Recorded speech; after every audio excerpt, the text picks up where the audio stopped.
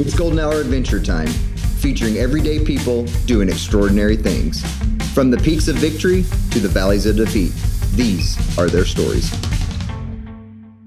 Now, from the back of the pack, your hosts, Justin and Robbie. Welcome to Golden Hour Adventures. Today's guest is Jason Halladay. Jason, welcome to the show. Hey, thanks, Robbie. Thanks, Justin. Appreciate it. Yeah, absolutely. Yeah.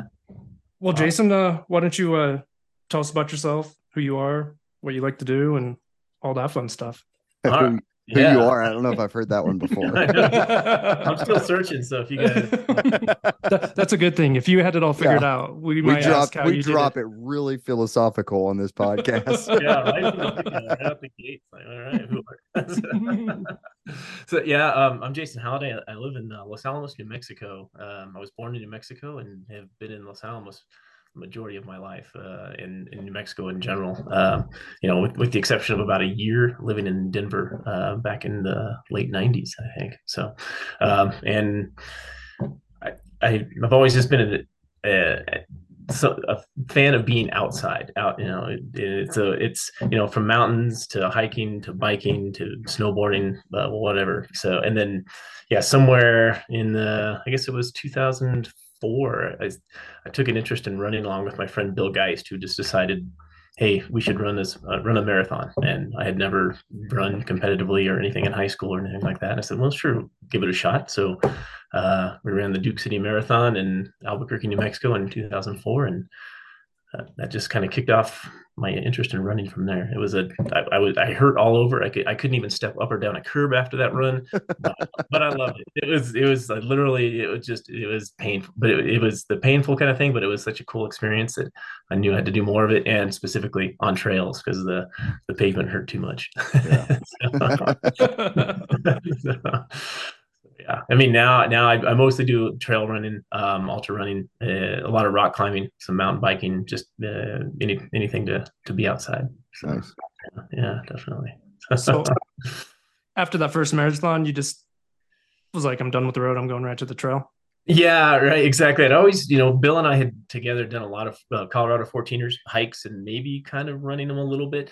But after that, you kind of realized, I think we could do peaks faster if we ran trails more and got in shape. And so that's, we thought, okay, yeah, well, let's just start doing more trail running. And in fact, the Bill, in his wisdom, said, hey, the next year, 2005, how about we run this thing called the Leadville 100? So we signed up for that, and that was the next organized race that either he or I had done, is this Leadville, the 100-mile Leadville thing. So it was kind of a big jump up, but it worked out. I was going to say you went road marathon, mountain trail 100. Pretty much that. So, and it was a great experience. It was extremely difficult, as you would expect, and it's still 100 milers are still extremely difficult. But it was, again, I was like, hey, I'd really enjoy this. So yeah. So I'm interested, so you ran a marathon, then you decided to sign up for the Leadville 100. What did you do for training? Because it's a pretty big jump, especially just road to trail, then going deep in 100. Yeah. It was, and looking back on it now, I'm actually impressed that we finished it. Our goal was 29 and a half hours. So right under the 30-hour cutoff, we just want to finish it. But even looking back, though, we were running, 5 miles a day during the week. And then, we try and do a longer 15-mile run on the weekends. Didn't seem like a lot of volume. Looking back, I'm impressed that it went as well as it did, considering we were getting in. So, we weren't looking at hill repeats necessarily. We weren't really looking at elevation gain. We were just getting out. And I don't know. I think the youth factor plays a big part in that too. Just being pretty young. So. Well, how did it go? Actually it went, all things considered, I went really, my stomach didn't turn, legs felt, I think, as you'd expect. I didn't have any ailments. I didn't have any, my knees didn't give me any hard time considering the ramp up in mileage in a year. So I think a big part of it though is having my family there. My mom and stepdad were there to crew, and I think just having them and Bill and some other friends around there just made it easier just to having those people there. So yeah. You went, I keep saying this, but you went marathon to like the ultimate goal distance for people that takes many years. Like, yeah. After you finished Leadville, what was like next in your mind? Like, where do I go from here? I just finished 100 miler. Yeah. Well, yeah. I had a friend, Aaron, who had run the Hardrock 100 the year before, I think, or maybe 2 years before. And that was actually the first time I'd ever heard of 100 milers. So I thought, of course, we had run Leadville now, and I thought, okay, now we're qualified for Hardrock. So put in the lottery for Hardrock and somehow managed to get into Hardrock in 2006, the very next year. So that's where that went immediately. It just kind of ramped up again. on one ticket. Yeah, on one ticket. God. Can you imagine? Yeah, the times are different now. Yeah, you're not getting in a one. So, yeah, even then it was. Trust me, I know. Yeah. Yeah. I mean, even then it was, I was thinking, okay, I'm just going to start the lottery process, and I didn't expect to actually get in, and just got straight in. And then I was like, oh shit, like this is this is real now. Maybe you should start training a little bit. Yeah, exactly. Then I did actually. Yeah. So. I find this so interesting because you did road marathon, Leadville 100. Was there anything in between, or was it just straight marathon? I think I ran the Jemez. We have this local run, the Jemez Mountain Trail runs. There's a 50 mile, a 50K, and it used to be a half marathon. It's now a 15-mile run. And so I did run the Jemez 50 miler May between there. So yeah, that did. Okay. And then the Lake City, the San Juan Solstice 50 miler too in 2016. So I did start to get those in a little bit. So okay. Because I was like, man, this is I haven't heard this before. Because you go from Leadville, then you like get into the one of the hardest 100 miles in the United States, like the year after. Like I know. Again, looking back, I'm really just impressed and extremely grateful. I can't believe how it worked out. So yeah. So how did HardRock go? And and that went also really well. I was just actually looking back on my results before this meeting, just because I haven't done a ton of it. I don't know. I've done like 60 something ultras, and so I just wanted to get my facts straight, my dates right before I talk to you guys. And looking back, it was like I did 37 hours, 37 and a half hours for it. And wow. Again, looking back, I'm like, that's that's a really good time. Yeah, Hardrock, I was. Yeah, so it went pretty well. It had its ups and downs. Again, I had my mom and stepdad there to crew, and that was it is again just amazing. But I almost broke. Like it was the clockwise direction, and we got to Cunningham, and I was looking up. I kind of thought, okay, we're like mile 90. It's supposed to be, this is a cruiser downhill into Silverton or whatever. Got into Cunningham and looked up, and it's that little giant climb, which is just massive. And I literally had tears. I was like, I can't do that. So, but I had the support, my crew, and they kind of talked to me, and they said, just go up, start up, see how it goes, so that I was that close to breaking, but it. Thanks to my crew, worked out really, really well. Nice. So, yeah. Yeah, crew saves it a lot. Yeah, definitely. It's been absolutely. And just having the crew, the presence there, even if they're not necessarily being there to motivate you, and it like with pep talks, just knowing that they're at the next aid station and someone's that's something to look forward to for sure. Yeah, something to look forward to. I've never run 100 miler without crew. I think it'll be difficult. So yeah, I'm doing one this year that you're not allowed to have crew or pacers, so I'm kind of intrigued on how that's going to go. So yeah, definitely. Is that the plan? Well, not this year. I'm doing it in 24, but okay. Which one is that? It's the White Mountain 100. It's a winter ultra, and so it's in the middle of nowhere. There's no access for anyone to get in there, so only people that are associated with the race are allowed in. So snow machines or snowmobiles are going to be riding up and down the trail checking on people. So yeah, that's aid stations 20 miles apart type deal. Yeah, so it's gonna be fun. Yeah totally. So yeah, it's not I couldn't have just gone out and done 100 miler, somewhere where it has a little bit better aid and stuff like that without a crew or pacer. But, I decided to do the most remote and throw in the temperatures and the elements and yeah, definitely. See how it goes. Well, that's gonna be a wild ride. Yeah. There you go. So Jason, I don't know if you know this or not, but we actually met the year I was crewing for Nolans when Julian and Logan timed out. Yeah. Oh yeah. Okay. Yeah. Yeah. I was at the aid station when you came through. Yeah. And the Half Moon, or which one were you at? Or So I was pretty much at all of them, but okay. I was there when you came through Winfield. Oh, okay. Oh, okay. Yeah. Yeah. All right. Yeah. So okay. All right. that's kind of how I knew about you because I've been following you ever since then, really, throughout the years, because I know you've made more attempts at Nolans, but yeah, that's where I met Julian. You know Julian, right? Julian Smith. Yeah, absolutely. Julian Smith. For Yeah. sure. Yeah, definitely. Yeah. So when I started hanging around with Julian, of course, everything changes because that guy's a maniac. And I've been actually trying to get in contact with him, and I don't have any contact with him anymore. Oh, yeah? It's Julian, you know? Yeah. But yeah, he asked me to crew. Then I crewed. Geez, what I crewed that year.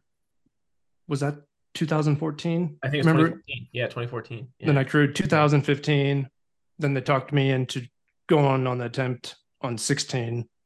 But that was the year I believe Julian finished overtime though. Yeah, like 70 hours or thereabouts. Yeah, 70 hours, and he couldn't see. Yeah, Oh exactly. my gosh. Yeah, right. So just not enough.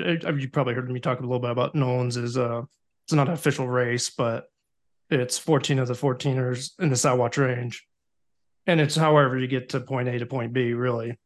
Yeah. You can pick whatever route, but you stay on the social trails to get to the next peak, or I think you have told me about that one. Yeah.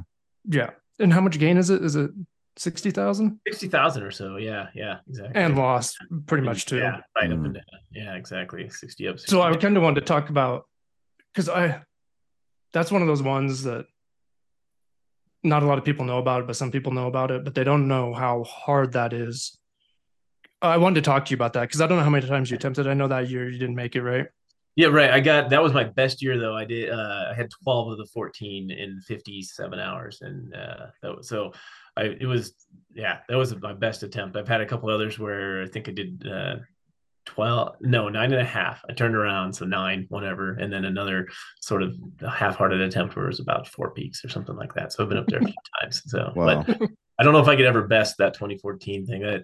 It's crazy hard. The elevation that gets to you just going over 14,000 feet that many times in 60 hours, on a top of, route finding and difficult terrain, not always trails, they're good trails. The elevation for me, I don't know that I still have the ability, or I don't seem to cope as well with being above, say, 13,000 feet, 12,000 feet these days. So 2014 was a banner year for me, and best years, and I'm pretty stoked. So did you stop at La Plata also? Yeah, I went over La Plata. Yeah, exactly. Okay. And then I got it down to the highway, and then it was 57 hours, I think, on the summit of La Plata. So I was thinking, okay, 3 hours I could still go, and I could have done like Julian. I hope, I felt like I potentially could have, or at least could have tried to keep going like Julian and said, okay, throw the 60-hour thing out the window and see if you can do these other, see if you can complete the route, in the time. But by the time I got to the highway, I was like, I'm satisfied with that amount of time out there. So yeah. So when Julian and Logan left Winfield, I went up with them, and oh god, what's the guy's name? The guy that helped with the incline. Yeah, I'm blanking too. Yeah. Because who else was there? Yeah, right. So yeah, you're going up La Plata, and you get the trail for a while, then you get up into the rocks. And yeah, you get up into the rocks, and Julian and Logan were taking quite a few breaks, as they should. But every time we stopped, Logan would just be snoring, just passed out, snoring loud. And just immediately, immediately. Like I think he was sleepwalking up La Plata, to tell you the truth. Yeah. And then Julian's like, carry some beer up there for us. He's like, I know we're timing out on the top of La Plata. I want to drink a beer up there. So I hauled some beer up there for him. Then we got up there, and we're sitting in the little windbreak area. And Julian and Logan stopped their watch, and they were happy with what they accomplished, as they should be, because holy cow. Yeah, right. But then, so I hauled enough beer for everyone up there, and Julian just pounds his IPA. Then we're sitting up there, and then Julian's like, "Oh, I'm feeling a little buzzed." And he's got to go back down to the highway because that's where his wife was going to pick him up.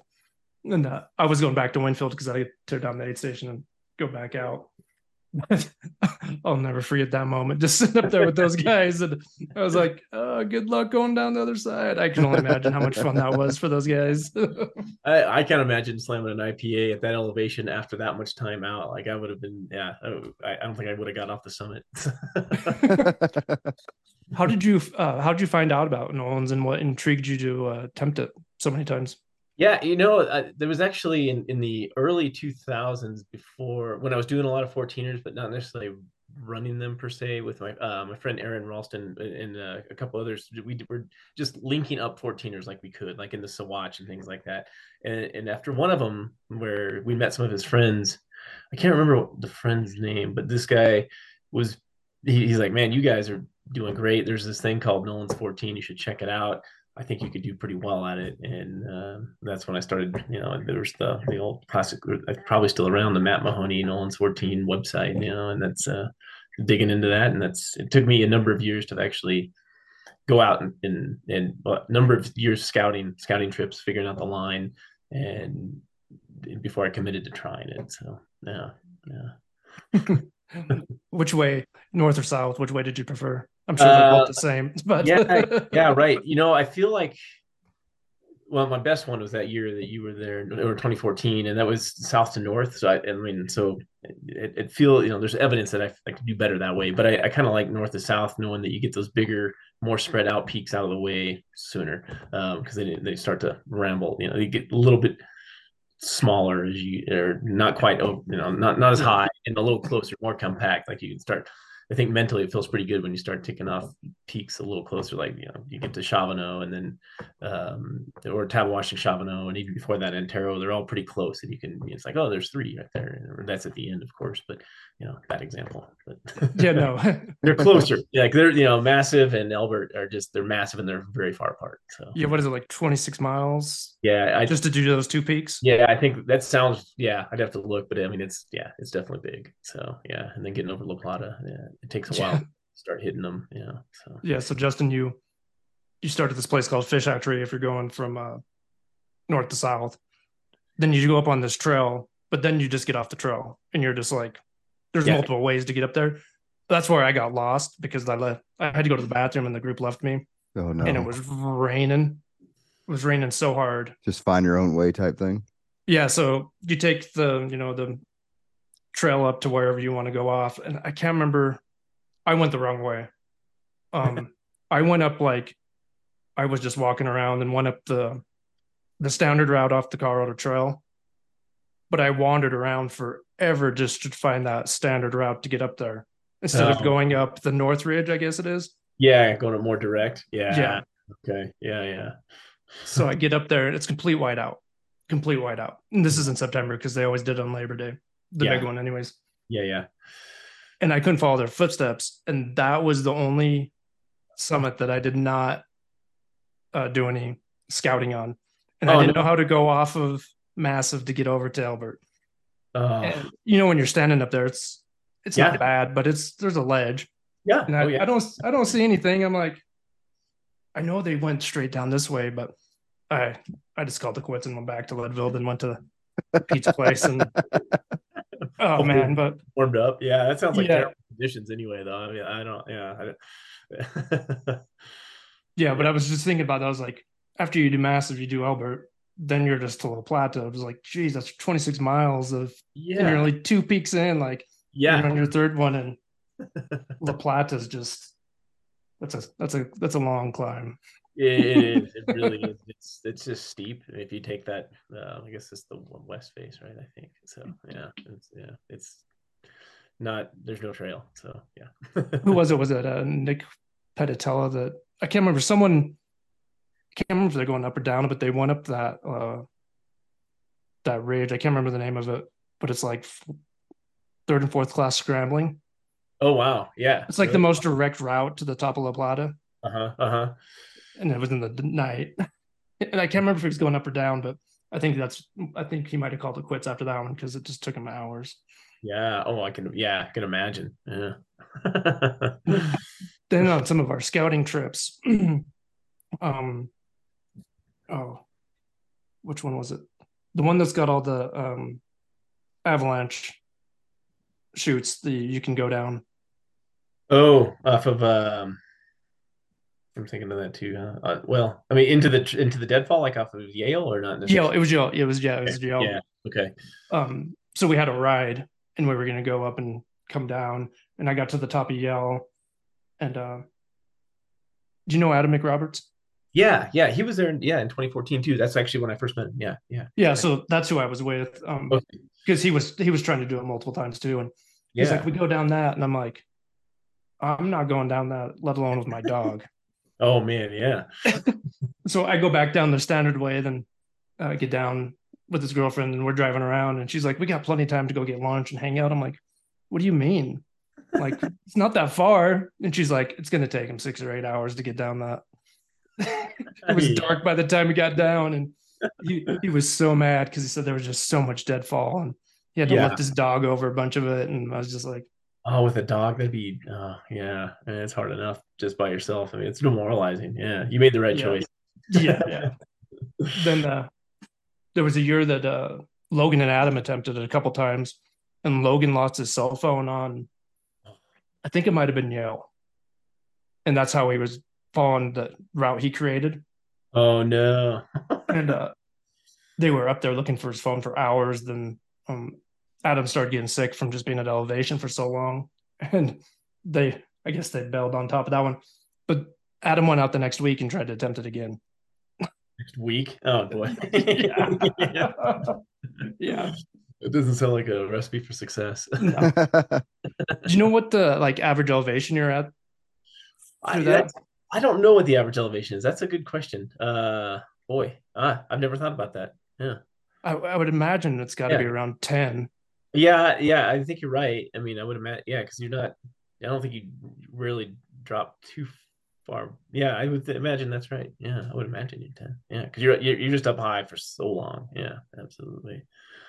Yeah, that's just I don't know. I don't think I would like to go back and just link some together, but there's no way. Yeah, I know. Like it's one of those things that got away from me, like 2 peaks away. It's like, could I? And it would just take so much dedication to try it again for me that I don't know.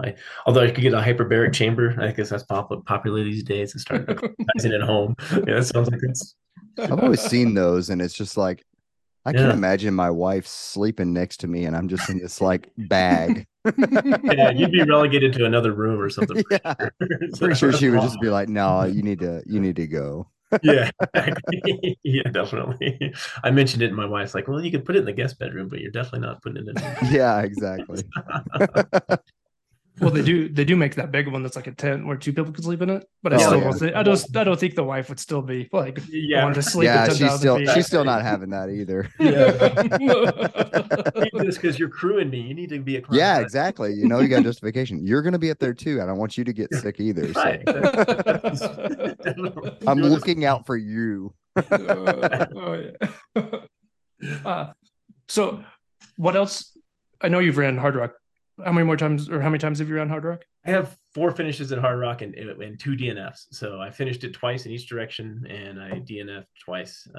Once in 2008, and once this year, actually. So yeah, those. Can you give me the offline? Just give me the secret on how to get in, or. Yeah, right, exactly.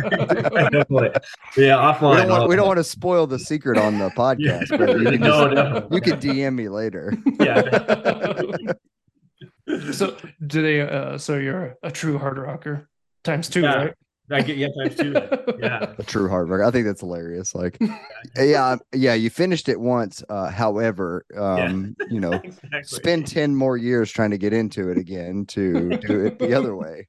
Can you imagine if you like tried to get it? You went back, you trying to get into it again, and you get in on a year that's the same route you did it the year before. Yeah, right. Exactly. It's like, damn it, I'm still not a true hard rocker.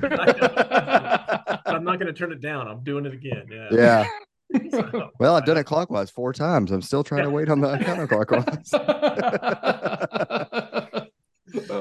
I would just be like, at that point, you're gonna give me the true hard rocker. I've done it. Yeah, right, exactly. What more of this? I've never thought about that having to.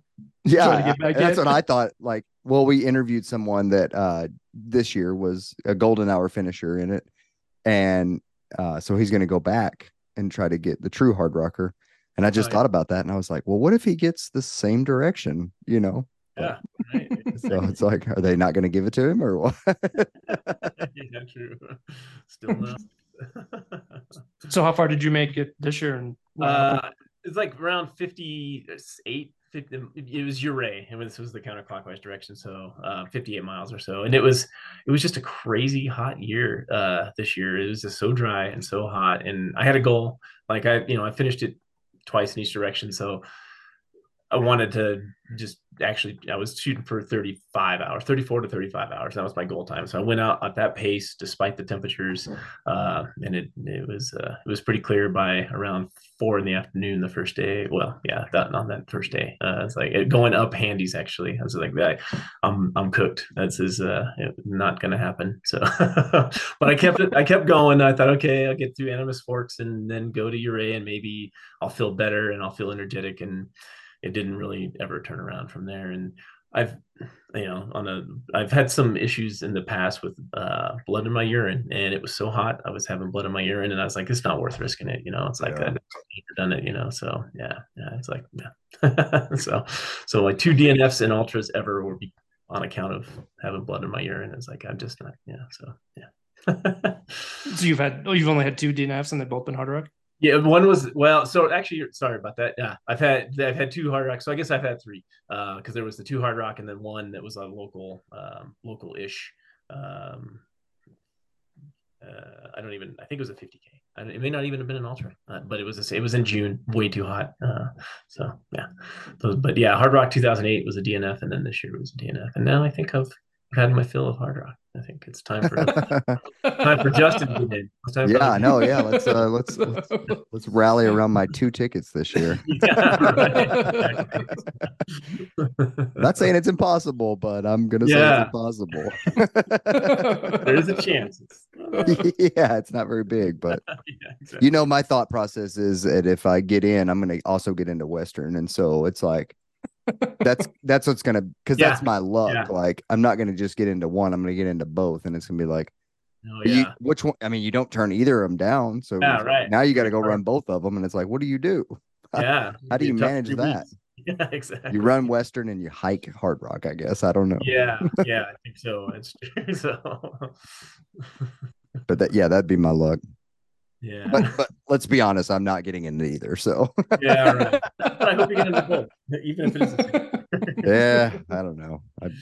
I'm in the lottery. I applied, so we'll see. Yeah. Awesome. What do you think about the lottery system since you've ran it, or since you've gotten in 6 times? What do you think about the lottery system? And it's the Hard Rock lottery is so controversial, and we've talked about it on the podcast before. The Western States lottery is what it is, but I feel like it's more transparent. They explain stuff a little bit better. It's easier to understand. The Hard Rock is just kind of a mystery, and it's like, if you're part of the family, I mean, this is just my take, but if you're part of the family, you're part of the family. If you're not, you're wait your turn type deal. I mean, yeah, that's tough. I mean, I feel like it's as fair as it can be. It's just, there's not a lot of spots. There's a lot of people who want in there. Yeah. I feel like maybe it's because I run with a lot of the folks that are on the board now. So I feel like I understand it better. But I feel like it's pretty transparent, or it is very transparent. It's just it's just a complicated lottery though, having the different pools, and it's just tough. I mean, I was lucky to get in 2006. The first 3 years I put in, I got in. 2006, 2007, 2008. Well, I would imagine that pool was a lot smaller than it was way smaller than it's big different. I think it was at the time just the one pool. I mean, it's been. Well, I'm not saying just the pool in like the lottery, but I'm just saying like Yeah. I think last year there was over 2,000 people that Yeah. applied for it. So Sure. I can imagine in 2006 there was not anywhere near 2,000 people that applied. Yeah, right, exactly. I was thinking about that this week. Actually, kind of curious if I could find anywhere the numbers, and it'd be kind of to see what it was like then versus now. I'm sure you can talk to Blake Wood and find out. He's got records, definitely. But yeah, it's yeah. Then I got to get in. Let's see, it was 2016, or is that right? I'm trying to think when I got in again. Yeah, might have been 2016. Yeah, and then 2021, and then this year. Yeah, exactly. So I've been in a fair amount. I've had some wonderful times. I've met a lot of people. It's been great. I think it's time to find some other hundreds or other things to do. So yeah. Well, yeah. and I do appreciate that. I mean, it's like, even though that your pool is different than my pool, like, there's people that run these races, they continuously run them and apply for the lottery. And it's just like, man, let other people have their turn. It's like that's kind of how I feel. I don't know if you feel differently, but it's like, you've run your race, you've seen it, you've done it. Like, let other people who want to do it, have a shot. Yeah, that's my feeling. That's my mindset now, and it has been. It's kind of, I think, putting in this past last year was more of a kind of a peer pressure I need to put in just because I'm used to doing it. But I've been thinking the same way. It's like I've had 4 finishes there. I've had some great experiences. I'm not going to better any of my times from 2007 or whatever. I've done what I want to do there. Now I just want to. I'll go and support other runners and take my out of the lottery, give others a chance to go and do it. And I think that's I appreciate that. I do. I definitely do. Yeah, it's because it's an awesome course. It's a really fun event, and it's great to be out there. And I hope others can have that same opportunity and get in and do it. So yeah. So it's like you're drawn to the more mountainous, harder courses. What other races have you run? Yeah, it doesn't have to be the 100-mile. Yeah, right. It's true. That I think the best. I've done a number of 50 milers, like like I was saying, the Lake City thing. I've been run up Cascade Crest. I've been out for the Hurt in Hawaii. I guess the thing I've really enjoyed the most was in 2016 and in 2019. I ran in this PTL run in the Alps in Europe. It starts and ends in Chamonix, and went out. It's 185 miles, and it's nearly 80,000 feet of climbing. It's a 5-day. Well, I think you have 6.5 days, 6 days roughly to finish. And it's a team event, and it's just you have to have 2 or 3 people at all times. And if you're 2 people and one person drops, then you're both out. Like, you can't continue solo. And the course is not marked. You're basically you're on your own, more or less. They give you a GPX and you put it in however you want to navigate, and you run this gigantic circle around Mont Blanc, but bigger than the UTMB circle around Mont Blanc. and it's really cool. It's just an amazing experience that I've done it both the 2 times I ran, and it was with Bill Geist, my really good friend who he and I got into ultra running together, and our really good friend Sean Cuniff the first time in 2016. And it's just this awesome camaraderie, and it was just such an experience that I don't think I could replicate it anywhere in the United States. It's just that was something special. Yeah. So that's probably in my running and mountain running resume, just the biggest achievement that I've done is our finish in 2019 when Bill and I finished it. So that adds a little more complexity, because not only do you have to worry about yourself, you have to worry about your teammate. Yeah, absolutely. And their ups and downs and their pace and their time. And it does add complexity, and you don't really think about it, and their sleep schedule, right? Because you're trying to do 180 miles in 5-6 days. So you don't sleep much. And it's difficult. Sometimes, someone will rally at 7 a.m. and the other person's at that point is just completely tired, or, they start rallying at 8 p.m. and the other person's at that time is tired. And not only that, there are issues, blisters, cramps, whatever. Like you have to pay attention to 2 or 3 people, not just yourself. So it is complex. Yeah. Well, I mean, I always follow the whole week of UTMB, but yeah, I kind of got into the PTL this year because for some reason, that one just kind of goes under the radar. Yeah. I don't know why, but I was watching, and then it was like PTL starts like whatever the Monday or whatever it was before. Monday. Yeah. Right. And I was like, I didn't know something started today, so I started researching, and I was like, wow, that is something else. Like, it is really cool. Yeah. Then when you see the teams coming in and finish, it's like, holy cow, they were just out there for that many days and 185 miles or whatever it is. Like, whoa, like that just, I was mind blown. I'm like, how did I miss this? Yeah, I think because it's considered a non-competitive event. Like they do place you, like say 100 and I think 117 teams started in 2019 when we finished, and we were 35th. So you're ranked in there, but it's not considered a competitive event. So it's like, I think it goes under people don't really notice it because it's not competitive, like, and of course UTMB just kind of overshadows everything. So. yeah, I didn't even know about it until this year when I was watching the UTMB finish, and these guys came through, and I'm like, what are they doing? And they're like breaking down, crying and stuff, and I'm like, how long have they been out there? Yeah, totally. We looked it up, and I'm like, oh my gosh. It is amazing. Yeah, and it is really cool to finish amongst the UT because they time it. You start on Monday, and generally most people are finishing when, I don't know, the early to mid UTMB finishers are coming in, and it's really pretty cool to be a part of that finish too. All the excitement, especially after being out there for a week where you're kind of on your own a lot of the time. Yeah. So when you're on the course and you're coming into the finish, are you on the same part of the course as UTMB at that point? Yeah, I finished I think the last 6 miles or so were the same. And so we converged in and finished with the UTMB runners and all the way to the finish line. And so that's pretty cool. It's pretty exciting. All these people that are slamming out the UTMB, and then you're in there to mix it up along for the finish. So, yeah. Cool. I was just gonna ask, how is that convergence? Because obviously know about you guys out there. Yeah. And they just gone one trip around, and they're, 100 miles coming in, and you guys have been out there for 5 days or whatever. Yeah, it's true. I think, I don't know, at that point, I think everyone's just so we get a lot of people look and they see your bib there and like, oh, PTL, and then giving the clap and things like that. So there's respect, but I'm respecting people who just did 100 miles in less than 2 days, where it took us 5 days to do this thing. Is there a special lottery to get into that one, or?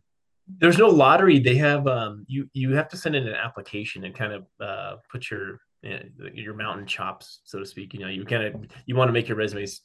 You fill out a resume and an application saying, hey, we've done this, I've done this, I feel like we're qualified for this. And then apparently it sounds like there's a committee that reviews it. So they want to make sure that people getting into it have had a good amount of time in the mountains, especially trying to navigate on their own and not just go run, like a flat 100-miler or something like that. So okay. It's a mountain experience, because there are some sections of Via Fratas in there where you're on iron rungs and cables. There was some glacier travel in 2019 where we had to rope up. I mean, it's definitely a full-on mountain experience. So yeah, so you guys can do it next year. Golden Hour Ventures goes out to UTMB. Exactly. We wouldn't be coming back. If I don't see the little pink ribbons every quarter mile on the trail, it's over for me. It's over. I need the little reflector clips at night. Yeah. I'm done. So have you thought about Tours de Jean? I have, so a friend, Bill, who I've done a lot of stuff in the mountains with, has been out there, I think twice for that. And it sounds like something I would be interested in doing. So I have thought about it. I just have never gotten serious about it. So I don't know. Maybe it's time to get serious about it. If you don't do HardRock, I mean, you might as well. Yeah, right, exactly. It frees me up to train for some other something. Yeah. So, yeah. Have you done any 200 milers? I have not. It's that also interests me. I think that would be cool. I just haven't like the Moab 240 sounds really interesting and not that far from where I live, so that would be intriguing, something like that. But I haven't ever gotten serious about that either. So I feel like after you did that 180 miler, I feel like Moab would not be anything for you. Yeah, well, yeah, but it's a different, yeah, who knows? I mean, that was 2019. It's been a while, and it's a different challenges with the the heat and just in sand versus being in the mountains and Yeah. the mountains. So who knows? Yeah, so yeah. Yeah, I was just thinking about the two differences there. Like, I hear people talk about Moab and just lots of road miles, Yeah. where I'm sure PTL probably don't see too many roads and you're just in the mountains and Yeah. taking everything in, then that'd be hard for me. Just go Yeah. to the desert road. Yeah, exactly. And then, I mean, and then you'd need, actual more actual running, and something where there's more roads like Moab, whereas, PTL is just big ass climb, big ass descent, big ass. So there's not a lot of running. It's like, Yeah. you try to move as best you can, but you're not striding it out really. Oh, so you were, in 2014, I always pronounce the name wrong. You live in Los Alamos, right? That's right. Yeah. I always want to call it Hemes. How do you say it again? Oh, Jemez. Yeah. Oh, it is. So it is Hemes. Yeah. So you got it. Yeah. I finished my first 100 miler that year. Then, like an idiot, I signed up for the 50 miler. And it was just like, oh, it's in early, is it the second week of May? Yeah, second or third week generally. Yeah, exactly. Yeah. So my 100 was the first week of April. I was like, oh, if I finish this, wow. I should be able to run this 50 miler, no problem. Yeah. I had no, I heard people talk about it. It's a wonderful race. Community there is awesome. I didn't look up anything on it. I was like, just showed up with a friend and we slept outside in the rain. But that was the year that it got canceled because of the snow. Oh, with the snow. Yeah, that's right. It was. Yeah. Oh my gosh. Yeah. So I got up to the part where you can make the decision to drop down to the 50K or you can continue with the 50 mile. Yeah. And at that point, I was like, my legs, I'm like, I'm just going to drop down to the 50K. So I finished the 50K in the rain. And that was the year that Anton killed the 50 miler. Oh, yeah. Uh-huh. And he came in and he was all soaking wet. And I was like, holy cow. I was just blown away that he was already done. Right. I dropped down to 50K and my buddy was still out on course. And, I was sitting in that little, I don't even know what it is, that cabin or whatever it is. Yeah, the posse lodge, as they call it. Yeah. Hanging out, doing all that stuff. Because that race is great, by the way. If anyone wants to go do, it's a hard race, but it's great. That course is amazing. And the community there is just, they all come together. It's just like one of those small grassroots race. And I was just in there eating and doing whatever. Then I kept seeing all these people coming in and they're wrapping emergency blankets around them. I'm like, what's going on in here? Yeah, I'm like, oh, okay. So I'm just sitting there and like, oh, my friend should be done in a few hours. Then someone came in and said, hey, we had to cancel the race. It's snowing up on the mountain. It's complete whiteout. Yeah. We have to pick everyone up and we're giving them rides back. It's going to be a long time. I'm like, what are you talking about? So anyways, he finally gets back. I don't know. It was probably like 4 or 5 hours later. And all he had on was little short running shorts and a singlet. And, oh my gosh. Yeah.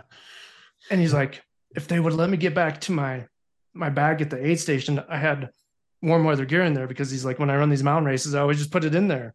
Yeah. Run enough, He was so mad that they didn't let him go on, but yeah. I understand why they called that one. Yeah. He said he couldn't even see his feet. It was that wide out. And he was like, yeah. He's like, I had to keep running. I couldn't stop running. So, yeah. I mean, we had to cancel midway or a little later than midway. And it was just, pull everybody off the course. Cause it was just an unexpected storm that started out wet. Like you were saying, it was raining and then turned to snow. People were just, with the hypothermic folks everywhere. It was even prepared people were still freezing, so it's like, it was no way. So yeah, it's a tough decision. Yeah, yeah. There's a video on YouTube from this guy in Albuquerque, Jason Bulisman, I think. I probably just butchered his last name, but he's got a pretty good video on YouTube just to show what those conditions look like. And yeah, we resurface that every now and then just to say, hey, it could get bad, so be ready, you know. So. I wasn't ready for that first climb up to the ski hill. I was like, Oh yeah. I kind of looked at some of the gain and I was like, oh, whatever, And holy cow, how many miles is that? How much feet of gain is it? Yeah, well, from town up there, you're looking at like 3,000 feet. So I mean, and but when you get to the ski area, it's like 1,000 feet in or 1,100 feet in like less than 3/4 of a mile versus Yeah. so it's That's when I decided I was going to drop down to 52. Yeah. After going down, I was like, I got to do that again. Nope, I'm right. done. That's true. Then I remember that aid station. It was like saloon themed, and it was down in the bottom. Oh yeah, and the Rendia Canyon Saloon. Yeah, exactly. Yeah, and they just like had bottles of liquor, and I was like, I was kind of new to ultra running, so I didn't know about that. But I was like, running up to it, and I'm like, why is there bottles at this aid station? And I don't think they had any food. I think it was all booze. Yeah. And that was my first introduction into the running and booze. I was like, wow, okay.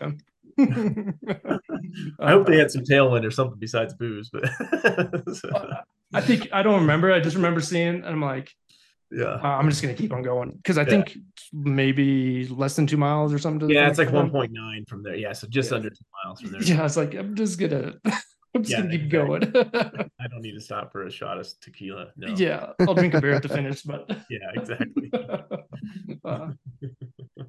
Well, Jason, what are you training for anything? You got any races coming up or anything like that? I don't. I need to come up with some ideas. We just went to Italy like last month for like 2 weeks in the Dolomites, more or less, and it's just not a round up running event, just a hike and run, and it was phenomenal. And now I'm thinking trying to do something bigger maybe in the Dolomites because it was just such a cool experience, and the trails it's just awesome. So I don't know, putting something adventure run together, but nothing organized. I don't think for next year at least right now. So. What'd you do in the Dolomites? I was watching this YouTube video and it was marked as 100 miles. It ended up like 120 miles. It's like it was some course. I can't remember the name of what it was. Then they also did the Via Ferrata up to one of the summits, the only summit, the highest summit in the Dolomites. But I watched that video and I was like, oh my gosh, I got to get over there. Yeah, absolutely. I think there's these Alta Via routes. There's like Alta Via 1, Alta Via 2, Alta Via 3. They kind of do the traverses of the Dolomites. I haven't looked. That's what it was. I think it was Alta Via 4 they did, I think. Oh, okay. Yeah, that makes sense. Yeah. And so they all, I need to look into them because I heard about that while we were out there and people are like, oh, are you going to do this? Are you on the Alta Via 1 or 2? And I didn't even know this existed as, sort of defined routes. So I would like to look into doing something like that. So because we were just doing some hut to hut trails and looping basically around the Val Gardenia area and this Sella Pass. And so it was, and some Via Ferratas, so it's just like a mountain playground up there with easy access. It's really, really cool stuff and great food, pastries, the whole thing in the mountains. It's pretty awesome. Yeah, they were just trying to do like 20 to, I think their longest day was 28, but every time the mileage and the gain was actually longer. Oh yeah, sure. They had one day that was like 18 miles with 11,000 feet of gain. Yeah, I believe it. But they would just run during the day, and then they would come in down one of the villages and they would sleep in one of the hotels down there. Yeah, right. But they said the thing that saved them were those the huts up there. Oh yeah, I believe it. They would stop and like eat hot dogs and get coffee. I was just like, oh my gosh, like because we don't have that here in the United States. Like exactly, yeah, right. That would be pretty sweet. It's really sweet. Yeah, I mean, I kind of appreciate not necessarily having it in the United States because it does change the feel of the mountains. But it is when you're there in the Dolomites or in the Alps and you hit these huts, you're like, this is pretty sweet. Exactly. It's really good food. You get drinks. You can overnight in many of them. So it makes long adventures really just very, very fun, very nice. Yeah, so, yeah, cool. So, yeah. Yeah, they were just like been able to get like espresso or a cold Coke and Yeah. They kept eating hot dogs. I don't know where they were eating hot dogs so much. Yeah, exactly. Then they were getting like all these crazy sandwiches. And they were like, there's a few that weren't so good, but like the Coke was cold, so that's all that mattered. Yeah, I drink so many Cokes. I'm not normally like a Coca-Cola drinker, but I drink Cokes like every day. Oh man. So no plans, just out having fun. Yeah, having fun and hopefully crewing and pacing or volunteering at HardRock. I definitely want to be involved with it every year. It's just it's fun to go up there and see the faces, the familiar faces, and the friends from every year. So I'll be up there one way or the other, I think. So yeah, I mean, I've been up there. I went up there 2 years when I lived in Colorado just to spectate and have fun and all that. And I try to tell people if you want to go, thinking about doing hard rock, just go up there and volunteer or whatever, just spectate and have fun, because it will definitely change your view. Yeah. To the community that's built up there, and you'll want to do it more, of course, after that, because just the San Juans are like another thing I tell people, like one of the most spectacular places I've ever been, and totally different styles of mountains than like you get in the rest of Colorado. You just, as soon as you get into the San Juans, it's like a magical place. Trails are amazing. Not easy. Yeah. Not easy, right? Exactly. High elevation stuff. Yeah. That's true. That's the best way to get the experience, to just go, and you don't even have to volunteer but you can go hang out at one of the aid stations, or see if they need help at the start finish, or just be around the race. And it is a cool experience. Great way to get more interested in it. So. Yeah. Well, Jason, we always ask our guests 2 questions. Question is, what kind of gear to use for running? Then you also climb and mountain bike. So if you want to all out there or whatever, and also if you like a certain nutrition you follow, anything like that. Yeah. I'm not real.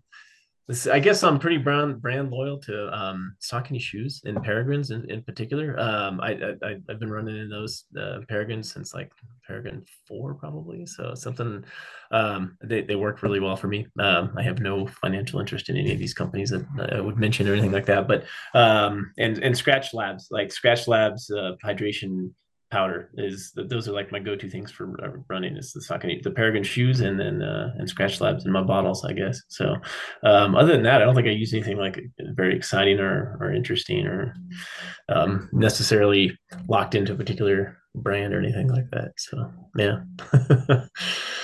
I have to ask you, have you run into the latest model of the Peregrines? The 13s, I think. Yeah, that's the yeah, unless 14s came out. I don't know. I have the latest I have is 13s. So yeah. And I think they got a little bit better than 11 and 12s, but I don't know. Yeah. How about you? You running those? Well, I ran in Justin, do you know what version they're on? I don't know. I think the 13s, they could be the 14s, but the Peregrines are my top 3 trail shoes. Awesome. And I've tried, if you name it, I've tried it. So, yeah, I've tried a lot. Yeah, so I put those up there with in the top 3. I my 1, 2, and 3. I don't pick or choose in that, but they're phenomenal shoes. I mean, I ran 80 miles at Bighorn in them, and had phenomenal success with them. So yeah. Well, I ran in, I think, the 7s, the 6 or 7s, and I love those too. But I put on the latest version, whatever it is, and it felt weird, but it feels like there's more cushion in the newer one, like a little more squish. That's what I was wondering about, because I want to run in hooks, so I'm all about the cushion. But I just noticed when I put them on, those previous models were like hard, but that new, I was like, wow, this feels like super cushiony. But yeah, the biggest thing I noticed though too is in the bottom there's this strip underneath the heel that had some sort of foam in the past, like 11s and 12s, that just seemed to like separate, and little rocks would get stuck up in there, and then it'd be you'd land on your heel, and I feel this rock in there, and that looks like that's improved with whatever material they use in the 13. It doesn't look like it's going to be a problem, so I hope that's the case. So you have to jam shoe goo in that little split every time. It's funny, like Alaska wears Las Sportivas in your document. We usually get like the Hoka or the Ultra. Yeah. We get, but today we've got two different types, so that's cool. Yeah. Yeah. I've tried Hoka's inner like every now and then, every few years. I'm like, okay, everyone's using them. I should try them. And they don't work on my feet. I have not found a pair that works on my feet. That just I'm exactly the same way. Like they just don't work, and I've tried them, and they're yeah. not for me. Yeah, exactly. Yeah, and then I mean, I'll probably eventually try them again because everyone's still wearing them, but it's the same thing, you know. So I feel like I do really well with that medium cushion, like the Sauconys are medium cushion. Currently, I'm running in the Brooks Cascadia. They're a medium cushion. Yeah. And then there's another one that I wear, the Adidas Terex Ultra. That's my top three. And they're all kind of that medium cushion, like real responsive rock plate type shoe. So Okay. Yeah, absolutely. Those sound like things I'm interested in, so I should try those Adidas. I haven't even looked at those, so that's good. Yeah, I don't know if they're a couple years old, but I just fell in love with those shoes, man. I don't know what it was. And every time I tell people that, like the Adidas Terex, those are the shoes that I like. Everybody's like, "What? Come on!" What? Yeah, exactly. But I mean, Adidas has been making their, that Terex. They picked up some big runners, some big names in the sport, and they've been putting a lot of money into it. So the development of their shoe has been pretty phenomenal, and I attest to it. It's a great shoe. But I'm currently running in the Cascadias, and I really like those. I've run in those in the past too, and I've really liked them. And then when Pearl Izumi made their running, it was like the N2. Everybody says the Pearl Izumi shoes were amazing. Best shoe. And it's like, why would you get rid of them if you had so many loyal followers? Exactly. I'm very disappointed because it's like I love the N2s. They were like I never got to try them. Oh man, those were still my favorite. Yeah, that's awesome. Yeah. Oh my gosh. Black Hills 100 this year. I was talking with this guy, and he was sales rep for Pearl Izumi on the trail side only, and he was based out of Virginia mostly. And when he told that his job won, because they just kind of came in and we're getting rid of all the trail side and thing side, he bought all the N2s he could buy, and he bought pallets of them, and he said he's still got like 20 pairs left. Oh man. And I was like, what shoe do you wear? Yeah. And right. we didn't have the right size shoe because I was wearing I still have a pair of N1s and I was wearing them and he saw them. That's how we start talking. The same size. And I'm like, man, you should sell them on eBay. He's like, I've thought about that. Yeah. He's like, but I'm never giving another pair away. And I don't think so. A pair because I can almost run in these till the day I die. If you've got a pallet. Yeah, I was like, oh my gosh.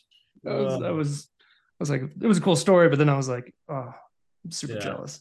I should have stocked up too. I have one pair of N1s still that I use every now and then. I just keep them on the shelf because they're just rad.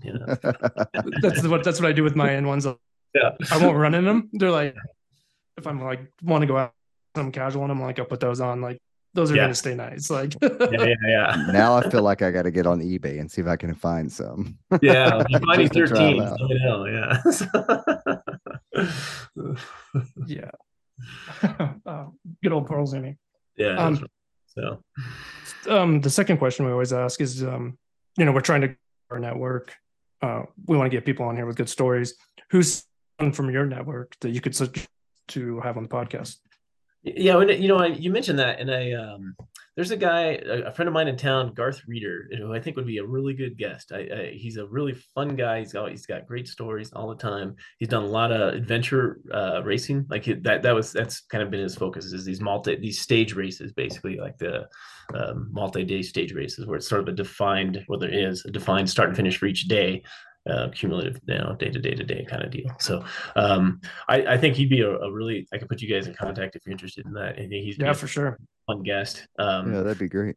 Yeah, and then there's another guy that I know just casually for a really long time, Charlie Nuttleman, that lives up in the Boulder area, and it seems like he's always getting out on awesome adventures, just cool random things that would get one excited to be outside just to explore. So those are a couple names that came to mind first thing when you mentioned that question. So yeah, awesome. Those are people we like. They're just people that get out and venture and do crazy stuff. Or unusual stuff or whatever. We just, like I was saying before we started, we just want to give people a platform to reach out and tell their story, because we all can benefit from stories.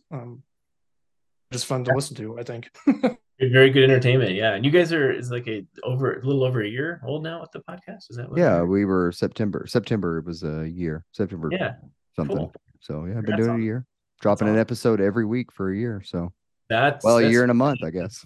Yeah, I'm really impressed with that. I mean, that's, you guys are putting in the work, and it's cool. So yeah, appreciate that. Yeah, it's a lot of fun. It really is, because you never know when you log on to the podcast for an interview. It's like what you're going to hear, and like how you're going to be inspired, or potentially somebody listening to the podcast gets inspired. We've had tons of stories come from all over the place. Like, I love that episode, or I love this, and so, I mean, we were talking about it before we hit record, and so right. So it's just kind of cool that getting people's stories out there that probably would never get told otherwise. So yeah, certainly. I mean, I appreciate the opportunity to talk to you guys. Yeah, absolutely. Nice to meet you, and see you again, Robbie. Right.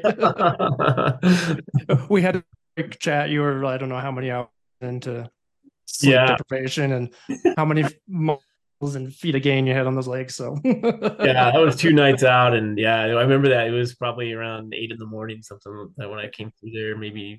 And it was after a rough night. So yeah, I could only imagine. Yeah.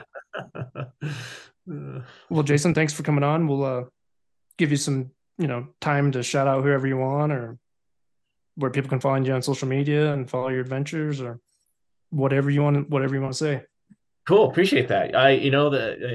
First, and certainly my wife, Allison, like, I gotta give a shout out to her for always being super supportive of these things that, will mean I have to wake up at 3-4 in the morning and get home even later sometimes, or whatever. And just always being there for me to do these things. And then, the next extension is that my family, certainly my mom and stepdad, have been fantastic. They've been there basically every 100-miler I've run, with the exception of maybe one, that they've been there to crew. And so it's become sort of a family affair. I almost run the 100-milers more to have that experience with them than to just go run 100 miles. So having them in my camp and in my crew has been amazing. And to my primary adventure friends, Bill Geist, who got me into this back in the day, we've had a lot of adventures together since then. And Tommy Stockton's one of the ones I run with the most these days here in town, and it's pretty good. There's just so many other friends and acquaintances I've made along the way that I could go on, but I think it's a good amount. And those are the ones that are the closest to me. So, yeah. And I am on Instagram as Chos Artisan. Chos Artisan is my handle there. I don't post a ton of stuff necessarily, but I am there, and I guess that's about it. Yeah. I'm on Threads, because everyone's on Threads if you're on Instagram, pretty much. But I don't do anything on it. So don't look for any content there. So. Well, this has been an awesome conversation, and once again, thanks for coming on and taking the time to chat with us. Really appreciate it. Thanks for putting up with me. I appreciate the time to chat with you guys. Fun. Awesome.